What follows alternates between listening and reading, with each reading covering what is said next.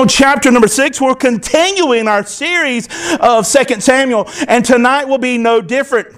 If you grab your Bible, the reason we choose to read the Bible because it is a reliable collection of historical documents written by eyewitnesses during the lifetime of other eyewitnesses. It reports supernatural events that took place in fulfillment of prophecy. It's divine, not human in origin.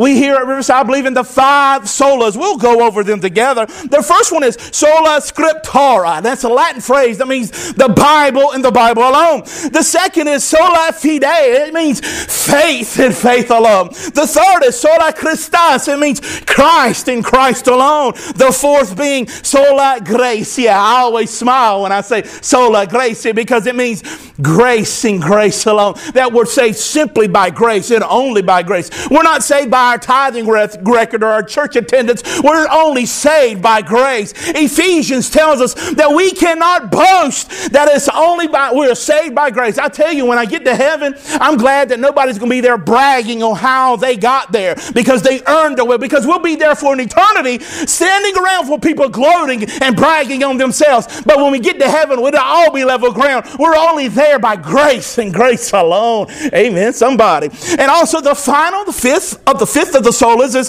Soli Deo Gloria. That's a Latin phrase that means for God's glory and His glory alone. Tonight's preaching, tonight's gathering and the Bible study is not for you. It's not even for Edwin. It's not even for me. It's for God and His glory and His glory alone. That means when we get up on Mondays and we go to work and work till Friday, it's not to make sure somebody gets a paycheck or somebody gets paid. It's for God's glory. Our private Bible study is for God's glory. Our raising our children is for God's glory. Our singleness is for God's glory. Whatever we do is for the glory and glory of God alone. Amen. So if you would, like I said, turn to 2 Samuel chapter number 6 as we have looked at the story of David. I really thought this week we were going to look at David as he goes against another giant, but that's later on down the road. Many people don't realize that David faced 2 giants in his life. One he slayed, the other one almost slayed him. But we'll look at that later. And many preachers will stand in pulpits and say, you are a David. You are someone who's going to go against your giants and slay them. But they never mention the other giant, Bathsheba. Ooh, no amens, but a lot of old mans. They don't mention Bathsheba and lust and how he fell. But we're not looking at that tonight. We're looking at how the obedience of David also makes him mad at God and mad at himself. Have you ever been there? Nobody likes to talk about that you get mad. Sometimes you even get mad at God. And sometimes you're mad at yourself. Sometimes the troubles that you face is self-inflicted. It's your fault. But we'll look at the story tonight of David as he now has started to reign over the nation of Israel. God has established him, and on every side He's gave him peace, and He has subdued his enemies. Now David is finally established. You remember as we studied the story of David how he was at war within the nation of Israel against Saul. And Saul has now died, and his son, who was the heir to the throne, has now died. And now they have anointed David the king of Israel. Now all is at peace, but there's one piece of the puzzle that must be placed. He must unify the nation who has been torn apart by civil war with the worship of God. So now he sets in his heart to move the Ark of the Covenant to the capital where David is seated.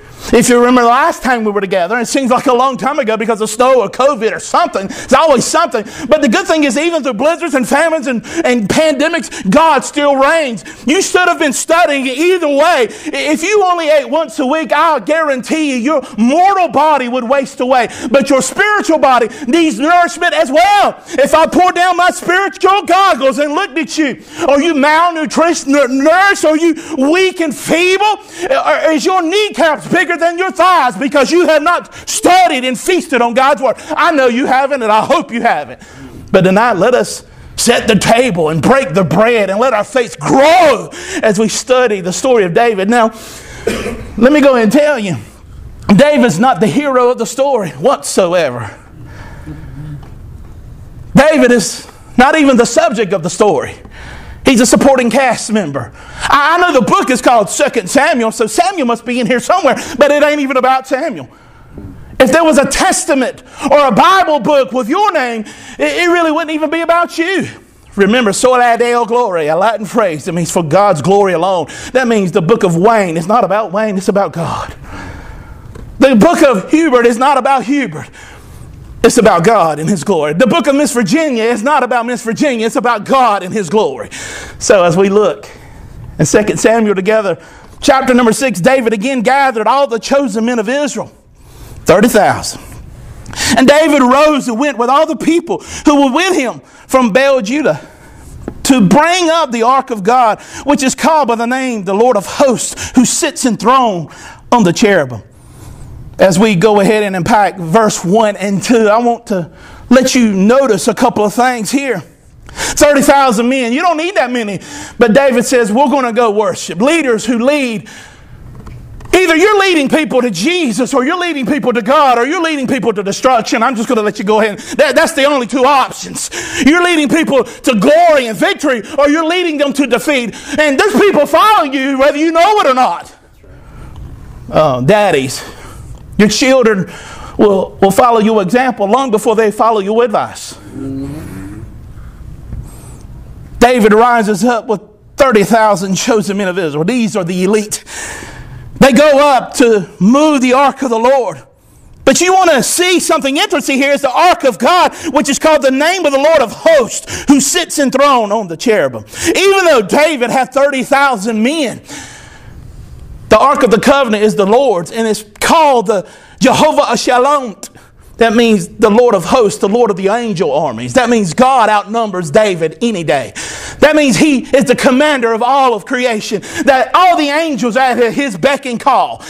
And He goes and has a mission to bring up the ark of the Lord of hosts, who sits enthroned on the cherubim. If you were here the last time we were together on a Sunday night, we looked at Revelation chapter number 4.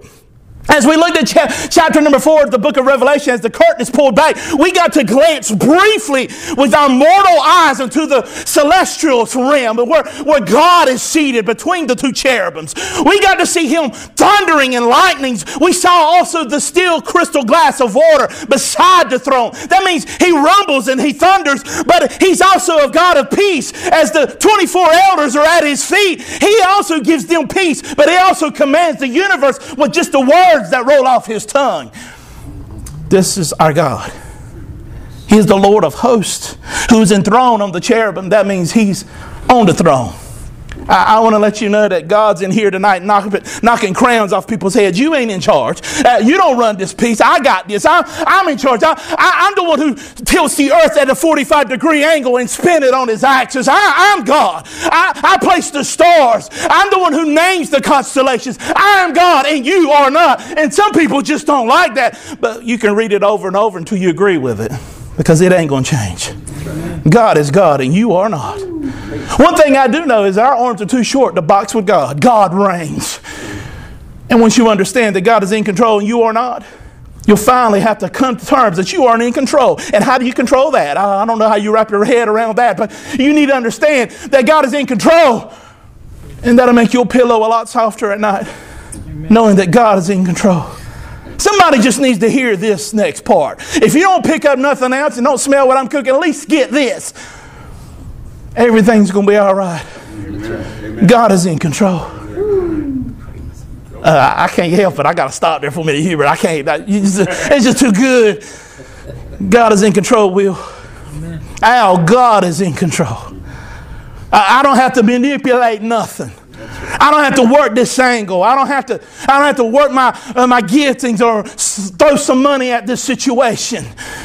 If you have access to the throne room in heaven, why do you stay down in the outhouse and cry out to the prisoners who are chained there when you have access to the throne room? Why? Why complain with the other prisoners when the doors are open and you can go in and cry out to Him and say, God, this is my situation. I beseech you. I cry out to you. Lord, move on my behalf. Help me. Let's keep going. In verse 3, and they carried the ark of God on a new cart and brought it out of the house of Abinadab, which was on the hill. Oh, that's good. I like that. That's good. I'm glad that David's doing that. He needs to. He needs to go get the ark. He needs to get a new cart. Don't give me one with 100,000 miles on it. It's got a weird knock in the engine. He needs a good cart, brand new. Well, that's the problem. God never wants His presence moved by boards and big wheels. I hope you understand what I'm saying. That the presence of God is not because you got people in charge in a church who are deacons and elders and they make all the decisions. That ain't got nothing to do with it. God moves like the wind. You can't say it's coming or going. You just know that it's blowing. But David didn't do his research. Because they're moving the cart. They're moving the Ark of the Covenant on a cart. See, that's not what God prescribed. I know you studied God's Word and you know what I'm talking about. But if you don't, it's okay. Because it says in Numbers chapter 4 verse 15, if you take a note, scribble that down. And Numbers chapter 4 verse 15, and when Aaron and his sons had finished covering the sanctuary with all the furnishings of the sanctuary as the camp set out, after that the sons of Korath shall come to carry these things, but they must not touch the holy things, lest they die. These are the things of the tent of meeting that the sons of Korath are to carry. And it lists the things they are to carry. And in that list, they say they're supposed to cover the Ark of the Covenant and also use poles and lay the poles on their shoulders. Preacher, what you talking about? We're not to be casual with the things of God. We're not to be flippant about the things of God. When we step over the threshold of church, we're in God's house. But let me assure you, when you step over the threshold of where you lay your head, God is there too, and He reigns. He sees what you scroll on your phone. He hears the conversations you have and also the thoughts you have. So you can be holy here and not holy at home. That don't fly. Because you are to carry the presence of God on your shoulders. That's what the Ark of the Covenant is supposed to be carried by the priest. It's not to be placed on a cart pulled by an ox. That means we don't outsource our holiness. What are you talking about, preacher? Well, whenever we have something wrong with our car, we take it to the mechanic. Whenever we want someone to cut our grass, we call somebody to do the landscaping. Whenever we have something going on with the plumbing in our home, we call the plumber. When our cable goes out and our Wi-Fi ain't working, we call AT&T. They might show up. I don't know. But we outsource our troubles. But we don't outsource our holiness. We don't pay the preacher to be holy for us. We don't pay the preacher to have a relationship to God for us. He's the middleman. No, you're the only man. You're the woman. That's the one that God speaks to. We don't place our responsibilities on a cart. We bear them on our shoulders. But David didn't research this. His intentions were good.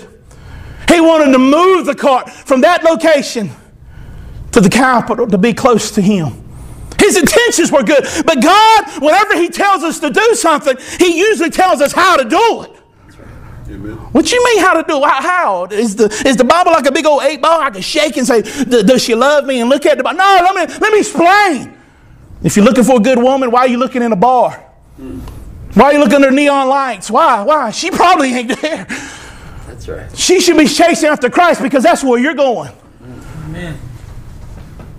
You looking for a good job? Be faithful to God. Put Him first. He'll handle the rest. The Bible says He's never seen the righteous forsaken and begging for bread. Right. You're looking for a way to raise your children and how to be a godly father. The Psalm says, order my steps, Lord, and tell me which way to go. I don't know what to do, but cry out to Him for wisdom. He'll show you the way you ought to go. Far too long we've been calling our own fouls and strikes, and we've been doing it our way. But God has called us to serve Him and Him only. I don't think, who cares what you think? Second Opinions chapter 3 is not in the Bible. Come on. So saith the Lord. This ain't what I make. I'm not making this up. This is not my opinion. This is not a TED Talk or a seminar. These are the words of God and we receive them as such. Yes. David places the ark on a new cart and brought it out of the house of Abinadab, which is on the hill. And Uzzah and the sons of Abinadab were driving the new cart with the ark of God. And Ahiah went before the ark. They positioned everyone around the cart for the safety of the cart. Make sure the cart doesn't stumble or make sure that the ark doesn't slide off. So they got everybody around it. Don't get me wrong, nobody touched the cart. They probably placed it on the cart correctly. No one touched the ark.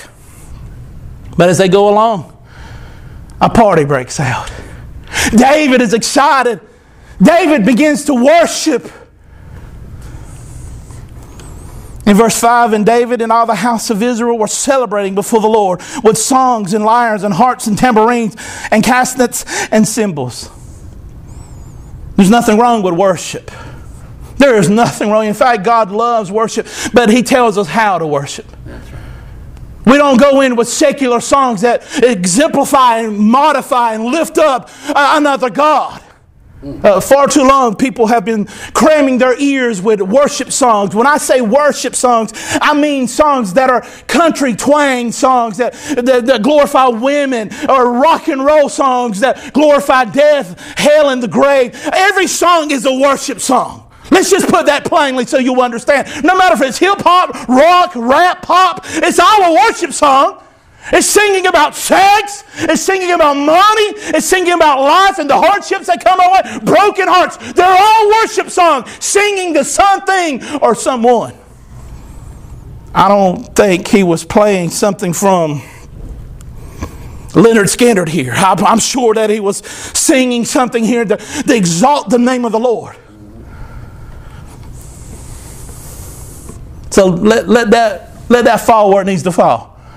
Whoever's cramming worship music into your ears that does not glorify God but glorifies another God, and you wonder why your spiritual life is stunted and your faith is weak, well, quit glorifying the wrong gods. That's right. Ain't many amens tonight, but that's all right. It's still true.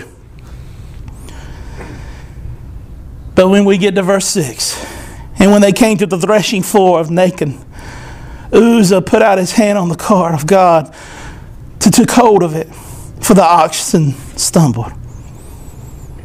And the anger of the Lord was kindled against Uzzah, and God struck him down because of his error, and he died beside the ark of God. What? What you mean? God killed this dude? Why? Why did God kill Uzzah? That's usually how we look at things. We look at the dark side. We never look at the justice of God. We always say, God, why'd you do that? We're surprised when God shows up and exhiberates and puts on display His holiness. We're surprised every time. We always ask questions, why don't God just kill all the evil people? Well, He did that one time and people still mad. Y'all remember? Whenever Noah built the ark, the oceans went above the mountaintop and God's grace helped the ark where it is. No, it wasn't designed. It probably sprang leaks inside. But the only reason it floated is because of God's grace and mercy. Judgment on everyone. And people still to this day are talking about it. Amen. So don't say, God, why don't you wipe out all the evil? Because if He does, we wouldn't be here. Uzzah reached out and he grabbed the ark. It doesn't say that it was sliding. He probably was trying to steady the ark. He's trying to steady God. Did you hear what I said? God don't need no help. A lot of times people say, I got to help God along. He's moving too slow. I gotta help Him out some. I'm a free agent. He did good to get me. It's about time. Yeah, I'm going to help God. I'll be His PR agent. I'll be the guy who sells Him to everybody. He don't need your help. He can raise the dead by just speaking. He's God. He didn't need Uzzah to steady the ark. But he does. His intentions were good. But then again, let's be honest, Uzzah probably knew better, because for 70 years that ark had been in his house. For 70 years Abinadab and his family had watched over the ark. They knew what they should and should not have done, yet they ignored the ordinances and the commandments of God. What if God was that severe today and God struck down sinners as they stepped into His house? Tell you what, there won't be nobody preaching tonight. Won't be nobody listening to. Amen. It's only by grace. And we get surprised when there's not grace. It's almost like we expect grace. Let's be honest. We get surprised when there's not grace. No, whenever you expect grace, it's not grace anymore. What you should expect is justice. You should expect that God strikes you down for your iniquities. And when He don't, that's grace. Not just grace, but amazing grace. It's only by grace that you're here tonight. Let's be honest. Amen. It's only by grace that you're here tonight. I tell you, I ain't got time to look down my nose at anybody else. I can't look over and say, look at them, bro. Woo, look at, they got troubles. Look at them, they're struggling. I don't have time for that because I'm so busy looking at my own sins. That's right. I don't even see yours. You should be the biggest sinner you know. I'm speaking to church people here tonight. That's right, brother. You should be the biggest sinner you know. Are you comparing yourself to the people beside you? Or are you looking at the plumb line? Or are you looking at the standard, looking at the holiness of God and saying, I can never reach that pinnacle of greatness and goodness. So it's only by grace that I'm even here. Uzzah did not see grace. He did not receive mercy from God at this point. Instead of us putting God on the trial and saying, you shouldn't have done that. He had every right to. He's God. He created everything. You know, God, He's over all of creation, and He says, mine, mine, mine. There's not one maverick molecule in all of creation that does not bow before His sovereignty. He reigns over everything. Everything that you can create with your hands is yours. You can have it. But He created everything. Yes. So He runs it however He wishes. That's right. If you don't know, I'm quoting Romans. Who are you, O man, to stand before God and question Him? It's only by grace tonight that you're here drawing breath. A lot of people don't like this. I get it. I understand. In fact, you're either getting mad or you're humbled, or you are either mad at me or mad at your sin. You can't be neutral about it. Uzzah is struck dead by the holiness of God.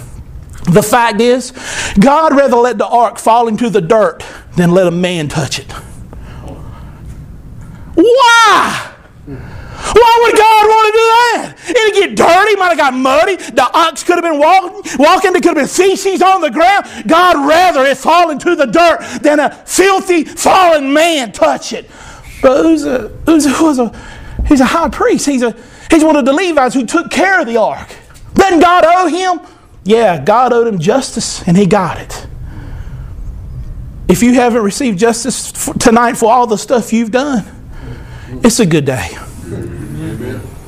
Like Ice Cube said, I didn't even have to use my AK. Any day you didn't wake up and lift your eyes up from the pit of hell is a good day. It's only by grace that He has given you another day. He might give you one tomorrow. I don't know. That's for Him to decide. That's right. He's God. He just decided that Uzzah, you knew better. Now David's upset. David's mad. Who David mad at though? Can he be mad at God? Yeah, it's possible. I've been mad at God before, and I'm the preacher. Right. God, why did you let this happen? Mm-hmm. Until I learned that God didn't let it happen to me. It happened for me because of Romans 8:28. All things work towards good for those who love Christ. All things, cancer, sickness, loss, broken relationships, betrayal, all things work towards good. It ain't good what happened to me, but it worked for my good. Amen. Well, let's continue. Uzzah reached out and God struck him because of his error. He died beside the ark of the Lord. In verse 8, and David was angry because the Lord had struck out against Uzzah. And the place is called Perez Uzzah to this day. Perez means to strike out. Uzzah, it claimed a name because of the traumatic event that took place here. David is angry. It doesn't say who he's angry at. He might have been angry at himself. Well, why did I let this happen?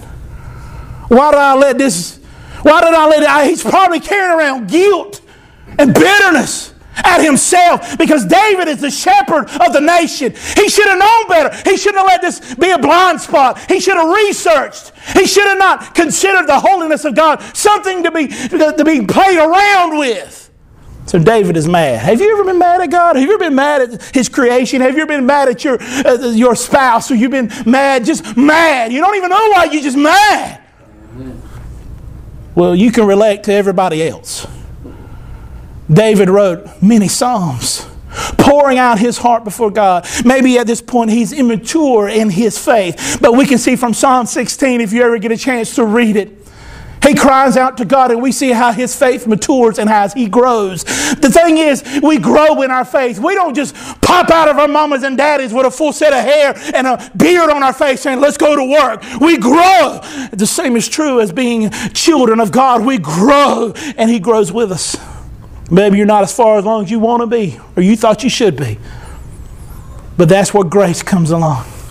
Notice how grace keeps coming up. Even in this chapter, grace comes up. It's not only that Uzzah should have been struck dead, but David and the 30,000 men that were around him should have been struck dead. But God showed mercy and grace and withheld his wrath. He does it every day. I want you to think for a moment, just if you had a piggy bank and you dropped 1 penny in for every sin that you can remember, how many seconds will go by before that piggy bank explodes? Yet God tarries. God shows grace. My grace outweighs my sins. Straight up. And David was afraid of the Lord in verse 9. That day, he said, how can the ark of the Lord come to me? In verse 10, so David was not willing to take the ark of the Lord into the city of David, but David took it aside to the house of Obed-Edom, the Gittite. And the ark of God remained in the house of Obed-Edom, the Gittite, 3 months. And the Lord blessed Obed-Edom and all his household. Obed-Edom was just a Levite. Probably after Uzzah died, they found the closest Levite they could near the city of Jerusalem. Let's get this thing. We just got to get it away from us. That's the thing about the holiness of God. Nobody wants to be around the holiness of God. You really want to know why they crucified Jesus? It can't be because he called the blind to see. It can't be because the deaf could hear. It could not be because he fed the 5,000s with just a few fish and a couple of loaves. It can't be because he walked on water and spoke to all of creation and it bowed at his command. That's not the reason they crucified Jesus. They crucified Jesus because he was holy. Amen. Just like we as thieves and murderers, wicked men cannot find a police officer. We don't want to find them. That's why atheists deny there is a God. I don't want to find God and I hate him. I don't believe in God and I hate him. They crucified Christ because he was holy. And we are not. Do y'all see the trouble here? God is exceedingly above all of the creation. There's nothing else like him. In Isaiah chapter number 6, if you're taking notes, write that down. Isaiah chapter number 6, the King Uriah died. They had a huge funeral. And Isaiah is there at the funeral, laying in the casket in front of the whole church and in front of all the state and all the dignitaries and the royalty was all the hope of Israel. With tears in his eyes, he saw the king dead, but then the Bible says that he lifted up his eyes and saw the Lord in all his glory. The train of his robe filled the temple. That means in biblical time, when a person who was a king was on the throne, the length of his robe would show how powerful he was. If he had a long train, that means he was a powerful king. And Isaiah chapter 6 tells us that his robe filled the temple. The folds of the robe were all in the temple. It filled the temple. That his glory and his power was unmatched. So Isaiah, through the tears of seeing a king that he served and loved, dead, lifted up his eyes and saw the one true king, high and lifted up above all creation. And his glory filled the temple. And the Bible tells us in Isaiah chapter 6 that the angels, the cherubim that we just read about, they yelled back and forth to each other. There's 2 or 3 or 4. They yelled back and forth. They would say, he's holy. And this one would say, he's holy. He's holy. He's holy. And that's all they said all day, because he's holy, holy, holy. And in the Hebrew, that's Kadash, Kadash, Kadash. There's no one else like him. No one can compare to him. No one can come into his presence because his glory will consume them. He's holy. And now you see the trouble. He's holy and we are not. We are so fallen that we could never reach him. If he don't come to us, there's no chance of us ever reconciling. God is holy. Yes. And we are not. So this is why David's mad. I should have knew better. I should have knew this young man died because of my error. taking for granted the holiness of God. Whenever I go into His presence, I should bear His presence on my shoulders and not put it off on somebody else. I should read the Bible for myself and not wait to have Bible study with someone or someone to spoon feed me the Bible. I needed to devour it myself and learn about this holy God who has reconciled Himself to me. I'm preaching better than y'all acting.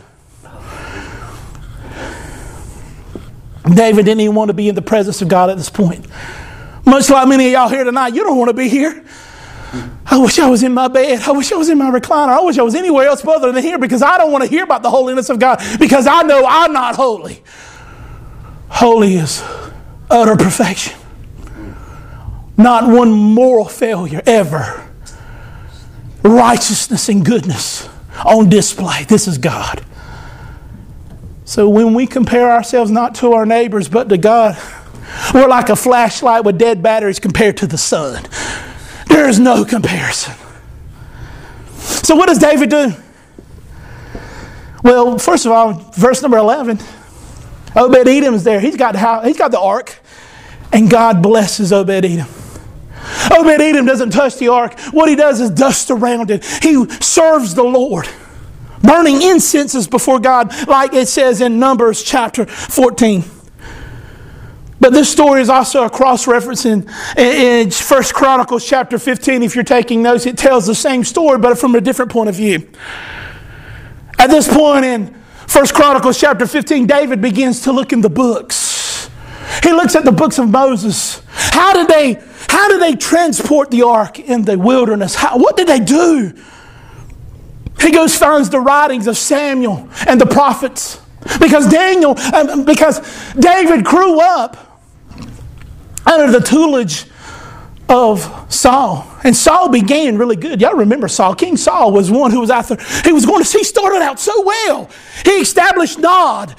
And he established the high priests and the writings there. So David would go to Nod and he would sit there and listen to the priests. He was a man after God's own heart, is what the Bible says. But this just slipped through his fingers. It happens. We make mistakes.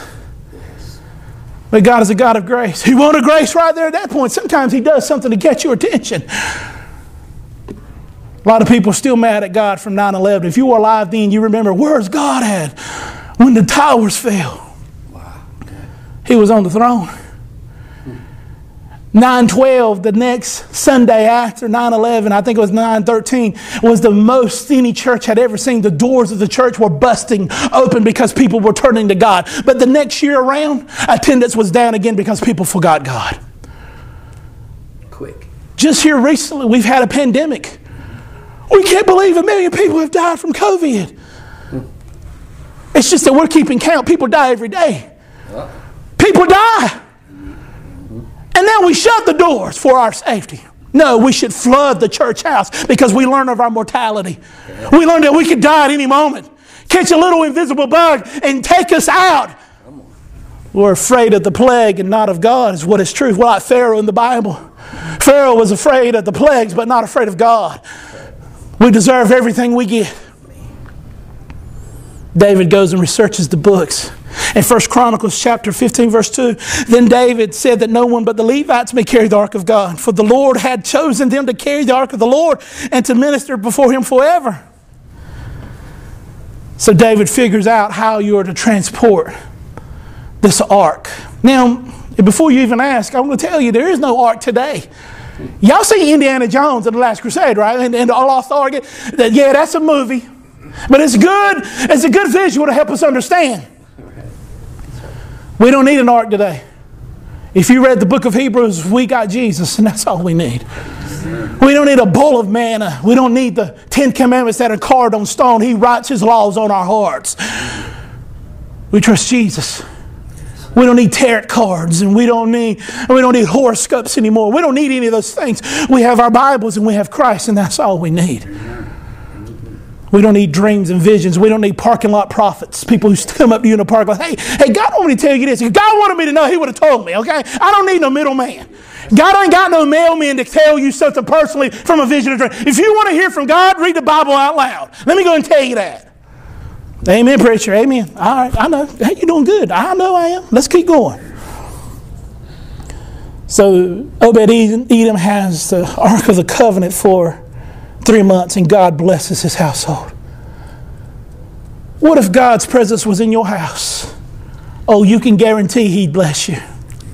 He will not cease from blessing you. He will go all out to bless you in spite of you. But you ain't invited Him into your household. You ain't invited Him. You ain't worshiping Him. You ain't serving Him. Why would He bless you? The fact that you open your eyes today is blessing enough. It's just an opportunity that He shows grace towards people like me and you today.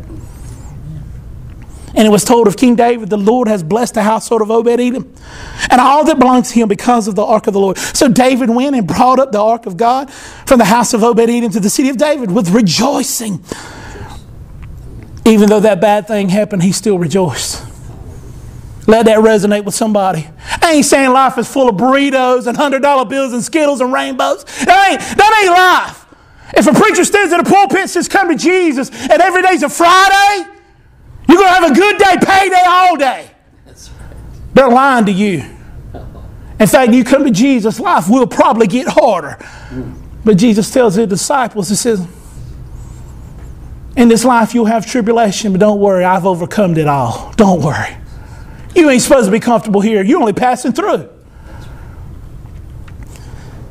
So what does David do? He goes up with rejoicing in spite of the bad situation. In verse 13, and those who bore the ark of the Lord had gone 6 steps, and he sacrificed an ox and a fatted animal.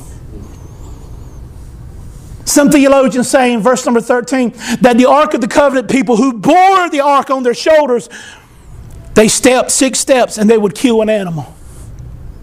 Then they stepped 6 more. They kill an animal.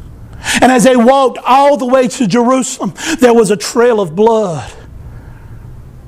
Don't y'all think that's a little overkill? I mean, y'all just killing animals for nothing. I bet Peter will be upset. You know how many people will be out picketing, say, don't kill animals, it's horrible. The Bible tells us, without the shedding of blood, there is no remission of sins. As they took each step, blood was shed. Because they're guilty before God. The Bible says, for the wages of sin is death. Somebody has to die. Romans 6:23. That means somebody has to die for your sins. You. Let's make it personal. Let's bring it on home here. I know we're talking about David and the Ark of the Covenant, but I want you to see a trail of blood here as David and his men carry the ark up to the place where they'll sit it. The holiness of God. Why 6 steps? Well, that's the number of man. Everybody knows that, right? Man was created on the 6th day. That's what the Bible says. Man has 6 parts to his body. Torso, head, arms, and legs. 6. You have 6 pints of blood in your body. When you die, they bury you 6 foot deep. Why? That's the number of man. Whoa. Yeah, I know.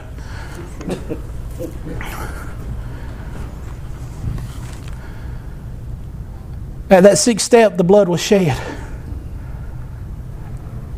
Another instance will take place a couple hundred years later. There will be a lamb who's bleeding from Pilate's porch where they judged him. And as he goes from there, he bleeds everywhere. The crowd spreads as he carries the cross, and blood drips from his mangled body because they beat him beyond recognition. And as he bleeds and walks, there's a trail of blood. And that trail of blood leads up to Calvary. And they lay him on the cross and they crucify him there. And he dies, leaving behind the trail of blood. And what do you find in the trail of blood? You'll find people like you and me. That blood covers us in our sins. Thank you, Lord. That's where grace comes in. It should have been my blood that spilled. It should have been me that God snuffs out. It should have been me. Yes. But Jesus trades places with people like me. I want you to smell the blood, the iron in the air. I want you to see our Lord hanging, suspended between heaven and earth as He takes the place of sinners like you and me. We always say it here at Riverside, Jesus died for sinners because that's all there is. You might say, I'm a big sinner. Yeah, I know. I am too. Probably a bigger sinner than you. But the bigger the sinner, the bigger the Savior. Jesus died for wicked, wretched people like you and me. Follow the trail of blood. Thank you. The presence of God. The blood was spilled to wash away our sins. Now, I want you to notice, they don't lift up the carpet and sweep your sin under the carpet. That's not what works. That's just covering your sins. The blood washes away your sin as if you've not sinned. As if you're innocent. As if you're clean. I know that's hard to wrap your head around. But it's too good not to be true. That's right. You can be forgiven today.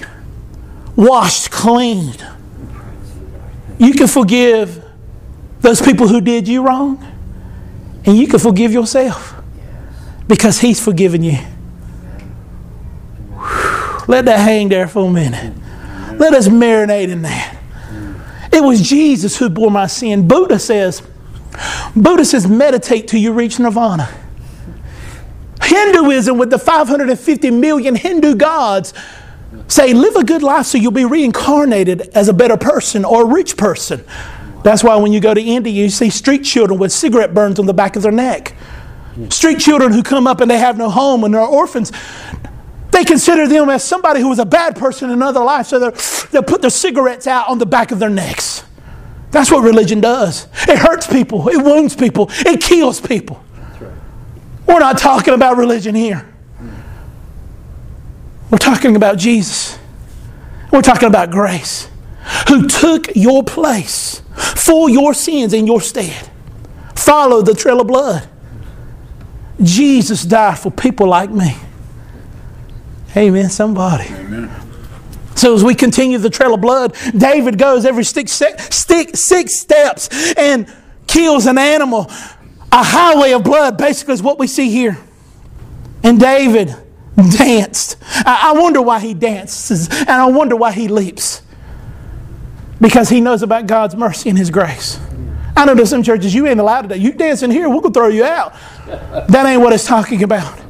You worship how you worship. If you want to sway, sway. If you lift your hands, lift your hands. You worship how you worship. That's right. That's your business. Because you don't know what He's done for me. You don't know what He found. You don't know what gutter He pulled me out of.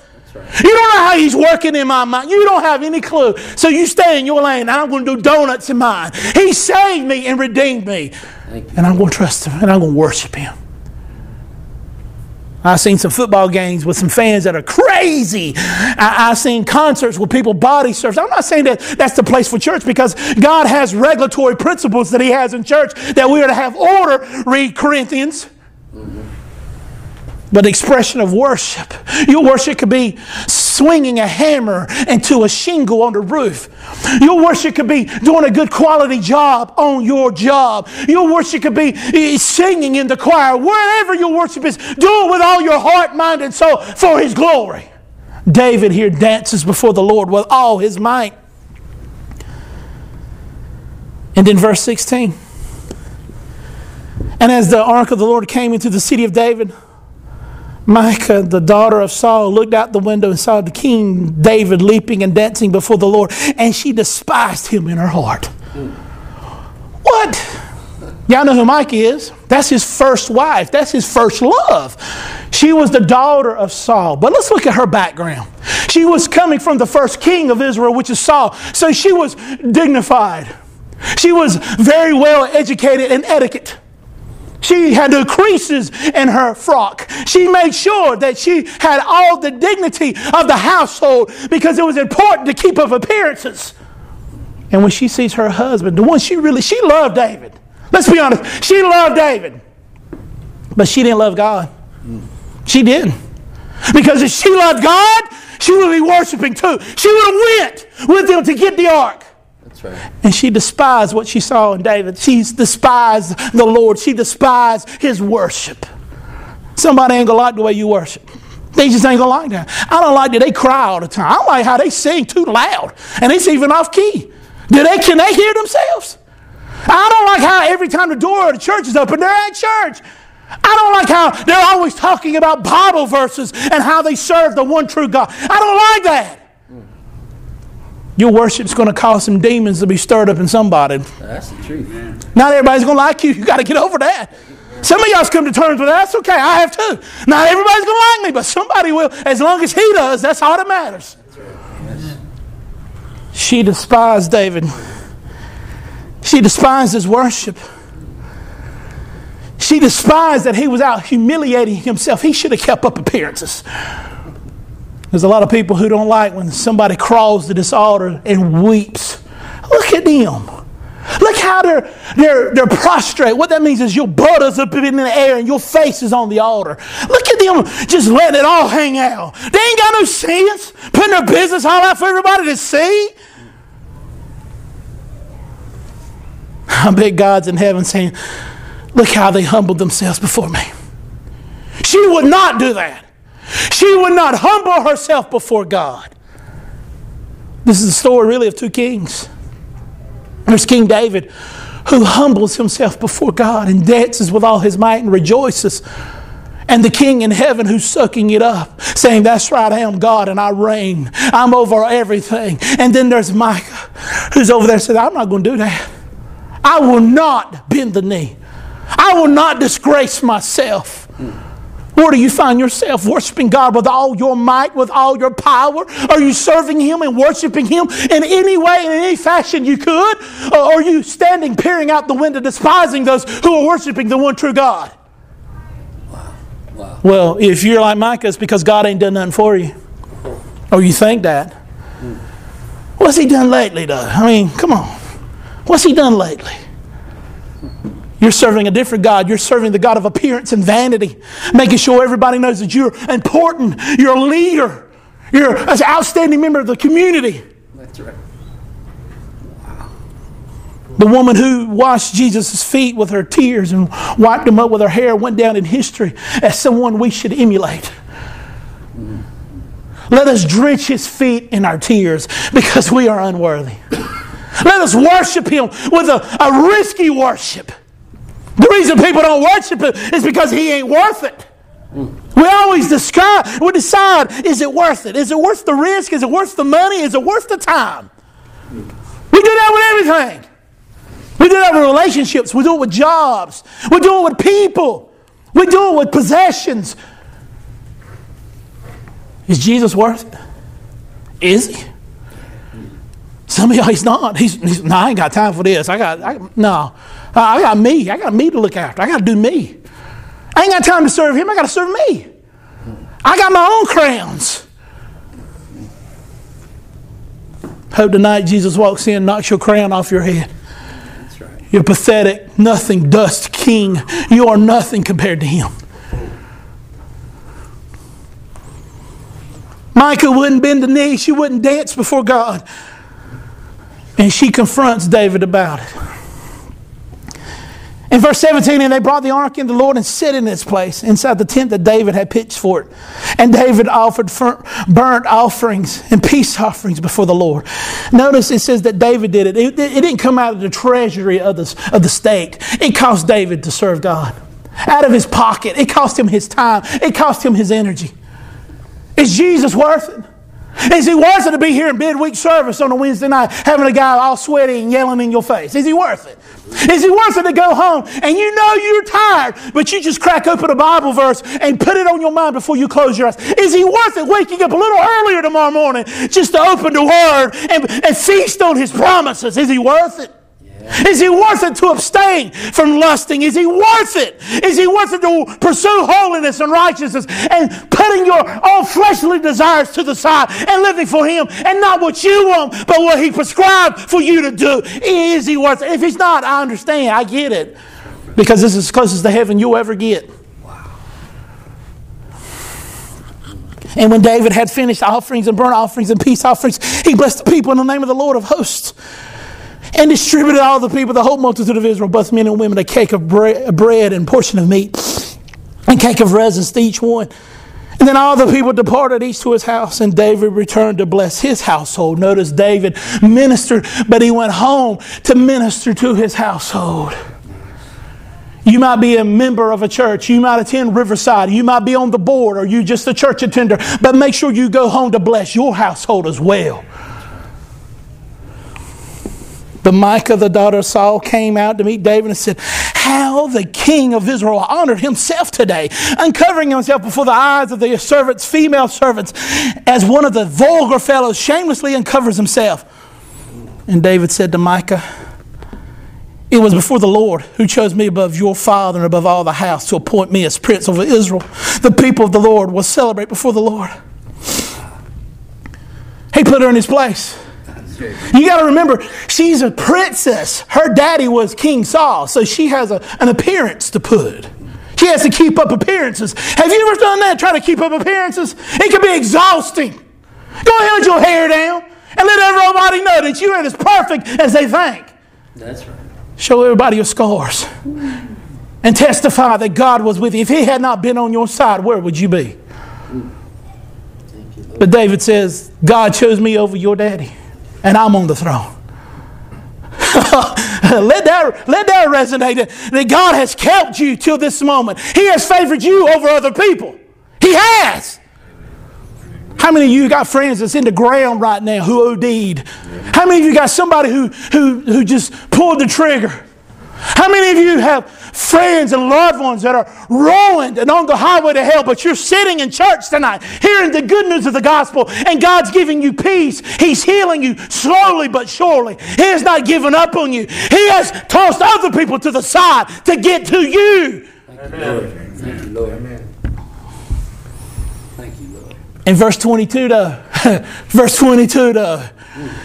and I will make myself yet more contemptible than this, and I will be abased in your eyes. I'm going to do even more. That's what he says. You think that was, you wait. I will worship even more. All of creation worships the Lord. Why shouldn't I?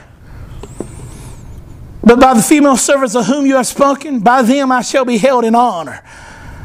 He says, I didn't do it for them, I did it for the Lord. But they're going to respect me because I humbled myself before God.